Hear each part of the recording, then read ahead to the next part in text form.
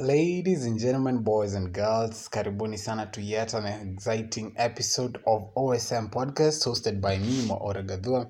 Hope umekuwa na a good day, hope umekuwa na a good night, depending on what time you're listening to this podcast. Very excited by the way for this particular episode. Nimefanya kind of a future stroke documentary hivi.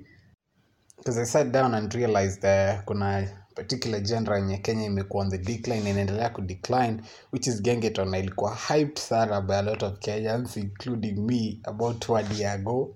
Now it seems that most of the Kenyans right now wanaondokea hiyo genre. Maybe ilikuwa wave, maybe ilikuwa tu hype mob sana. Let's find out. Tusikize hii feature and then we'll know. So yeah, let's find out in the next part of the show. I know that the lyrics are, risque. I know that the content is also a bit on the ratchet side, but people are listening to Kenyan music. And here, this is what I'm not like we should just accept anything, but I feel like we put our entertainers on such a pedestal that no one else, I think, in other leading entertainment, industries, I don't think they do. I think it's a bomb song, it's a bomb song. You toa yako tuipende, na we toa yako uipende.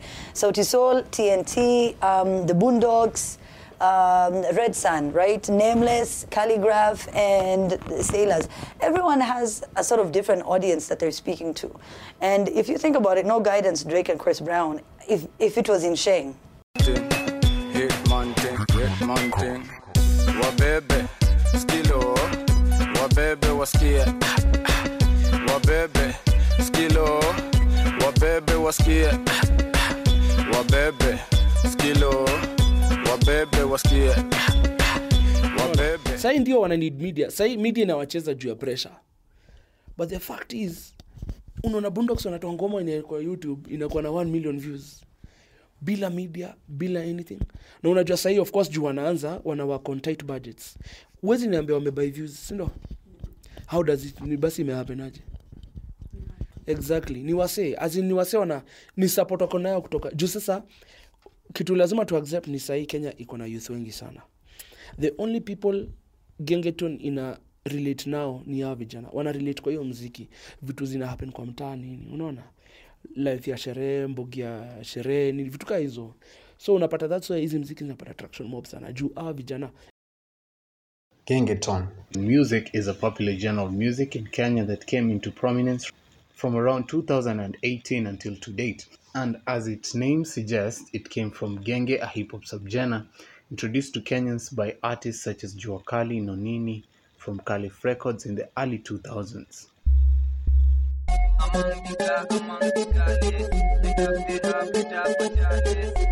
The genre first caught the public's eye about 3 years ago when Ethic Entertainment, a major success story of the genre, released Lamba Lolo, which was an instant hit garnering close to 5 million views on YouTube so far.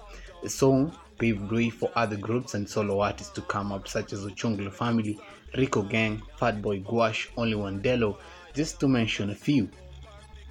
It is also safe to say that the genre was born from Eastlands, Nairobi, as most of the artists came from the hoods within the region, such as Umoja and Dagoretti, and later on artists from other regions of the country came up.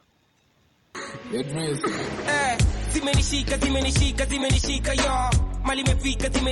the early days of the genre, music videos and audio were of low quality. But as the genre started gaining prominence and investors started putting money towards the genre, the music videos, for instance, started improving in terms of quality as shooting locations moved from simply shot in the hood videos to somewhat standard videos. The Play KE movement started by rapper Calligraph Jones and Naiboy also had a very huge impact on the genre, as many Kenyans and media stations started embracing and playing Kenyan music. So us going to talk about this means we will get doors shut by guys who support us, because now why are you guys coming out and yet to support you guys? The thing is, we are no longer afraid, so we'll push and push. If they stop, we keep on pushing. And it has reached a point where me, I'm personally happy. The fans are now speaking out. It's up to them to now to keep on requesting for the Kenyan music, because the media is saying they are feeding the fans what they want. So it's up to the fans to keep on pushing and knocking, and all of us collectively, if we play our parts as the creators or the artists, media plays the parts as the intermediate between us and the fans, and everybody wins. So it is also safe to say that the genre reignited the love for Kenyan music generally. Hiyo hivyo sana napenda. Azin wase wasikize Nigerian music siku hizi. Sikize kila mseto wana flow na Nigeria, and then tumekuwa tumekam na origin yetu. Azin Kenya tuko na sound yetu. Kila mtu alikuwa anasikiza msee anaimba kama Davido, msee anaimba kama Drake, msee anaimba kama Diamond, na azina sio wako na sound yao. Unajua tuwezi kwa access kwa kama Diamond, siwezi kwa kama Drake, siwezi kwa kama Davido. Kuna vile tu wako good azin yao, sasa tuliplay us sasa. Now, just when did the rain start to hit the genre? From the start, the genre was welcomed into the industry with hate and love of equal measure. And the hate came from a bracket of Kenyans who felt uncomfortable to the nature of vulgar language and explicit content shown on the music videos. One of the genre's most consistent critic has been Kenya Film Classification Board CEO Ezekiel Mutua, who has always played the role of moral police and acting fast to ban Gengeton music videos as soon as they hit the YouTube shelves. Ezekiel did not go for too long before other Kenyans on social media and celebrities such as veteran DJ Pinye joined him in bashing the genre. The issue of age of these Gengeton artists might have also worked against them, since most of the artists blew up just after finishing high school and hence might have lacked the required experience and maturity to maneuver through the tough Kenyan industry. For instance, Sailors Gang 254 has had a beef with dancehall artist KRG The Don, in which KRG described working with the group as very hard and claiming most of the artists in the group lack maturity. KRG further dismissed the genre in an interview by claiming by the time COVID-19 will be eradicated in the country, the genre will be non-existent.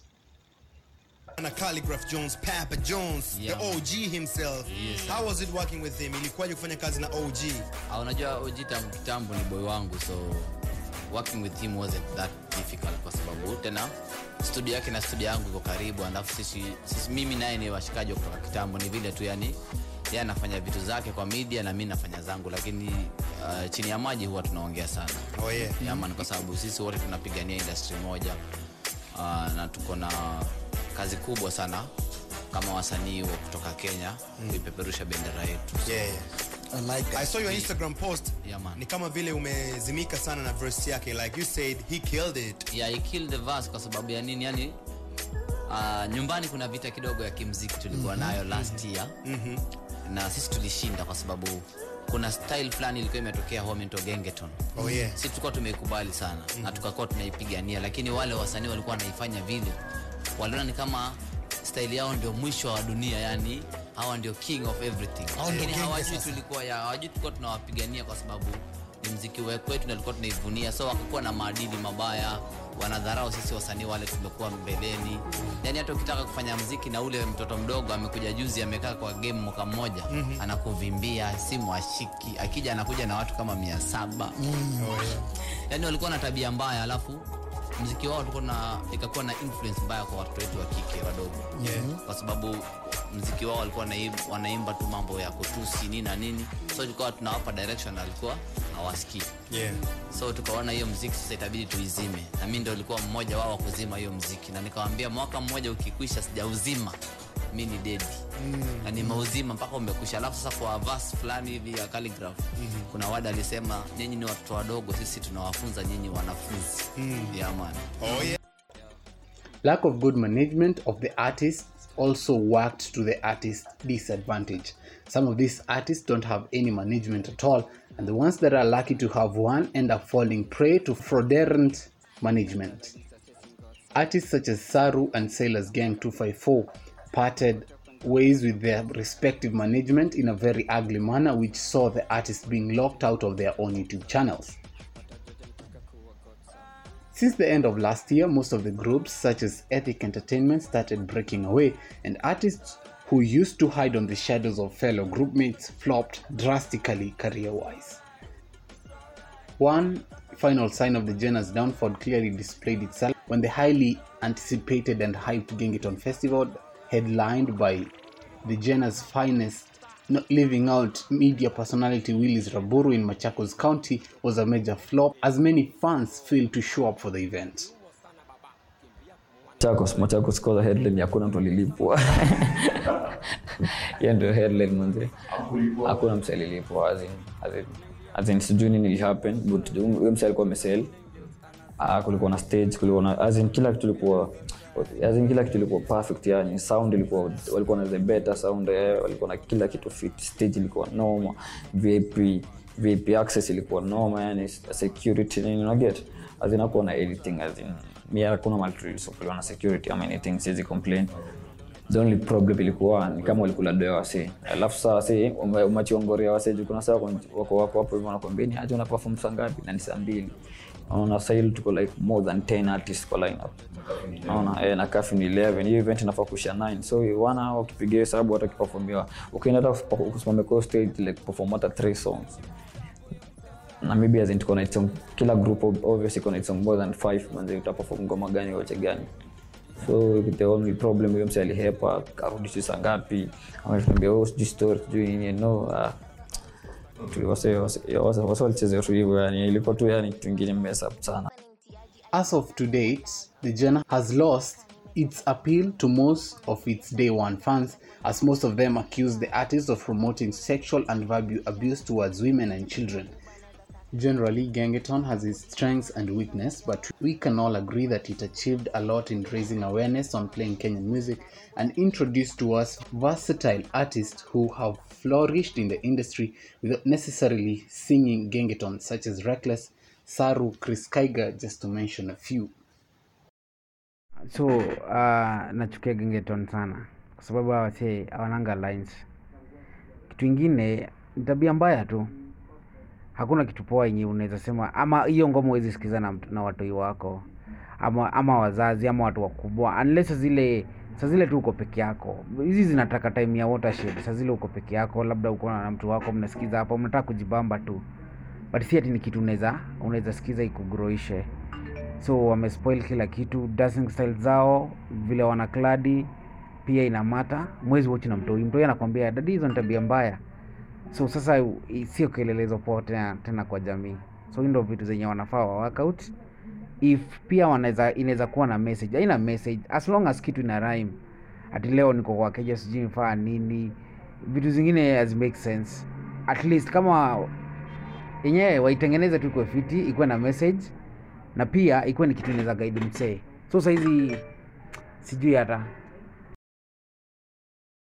My name is Bernard. I am a photographer, and my views about the Gengeton music is that Gengeton music ilikuwa wave which came through, and it took a lot of people wenye walibounce kwa hiyo jam. Hizo jams zilikuwa dope, siwezi kataa. So mimi naweza sema hivi kuhusu Gengeton music, it's still there juu kuna watu wenye napiga Gengeton na bado tumeona iki-evolve. So kenye mimi naweza sema siku hizi venye Gengeton ina come through ina depend na production ya audio na video. Mostly siku hizi wenye wanatoa magengeton hits actually wameinvest mostly kwa audio. Unasikia quality ya audio ni dope na unasikia bado quality ya video. Ukiona video unacheki bado iko kwa standard yenye iko at least inaweza compete kwa international standards pia. And mimi kenye naweza sema tu Gengeton bado it's still there. Kuna wale bado wana perform and then wana do it big na bado wanafanya vizuri kwa industry, na bado kuna wale wenye walitokea kwanza wenye walikuwa ma big thing. Sasa hii unacheki ni kama wamelelo hawa come through juu najua bado times zina change, and then unaona after covid ili come through. So kuna ile story ya kuna mashows, so unaona bado pale story ya ganji na kuwa chini. So mimi naweza sema hivi Gengeton ilikuwa wave na bado ni wave. Hata sasa kuna wasenye huwa nasikiza kama mimi bado musikiza Gengeton na it's a good music, na bado inaonesha unajua bado kwenye Kenya tulianza kwa genge. So bado it's still something good which I can say that iko bado pale inakazana na bado tu tunaona future itakuwa mzuri kwa music industry ya Kenya. It's been real, it's been nice. Thank you. I'm your boy Benadi. You can follow me on Instagram. I am Benadi or at Picture Plugget.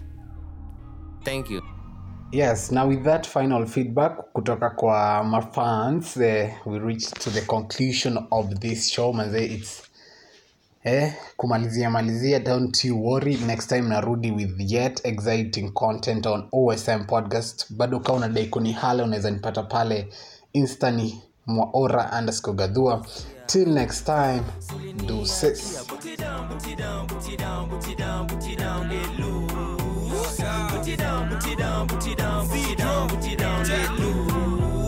Nilikata vile na kata kucha nipate bukleta mashana wa super jembe tenje imepiga lumbu tuku jicho nyamba taya nimechombo toma nduku. Hey utafika bay niko na busy ile plani neza kutegea koko shuo yuko busy neza kungojea sing along ngoma zangu vile mwachorea niko high all day na sima gerea rasta na gote kwa kichwa na socks pia wanaita kama rengine so mimi na wapea tunapati ndani kwao situ intake of booze is alarming here. So bad. Ulevi atmosphere.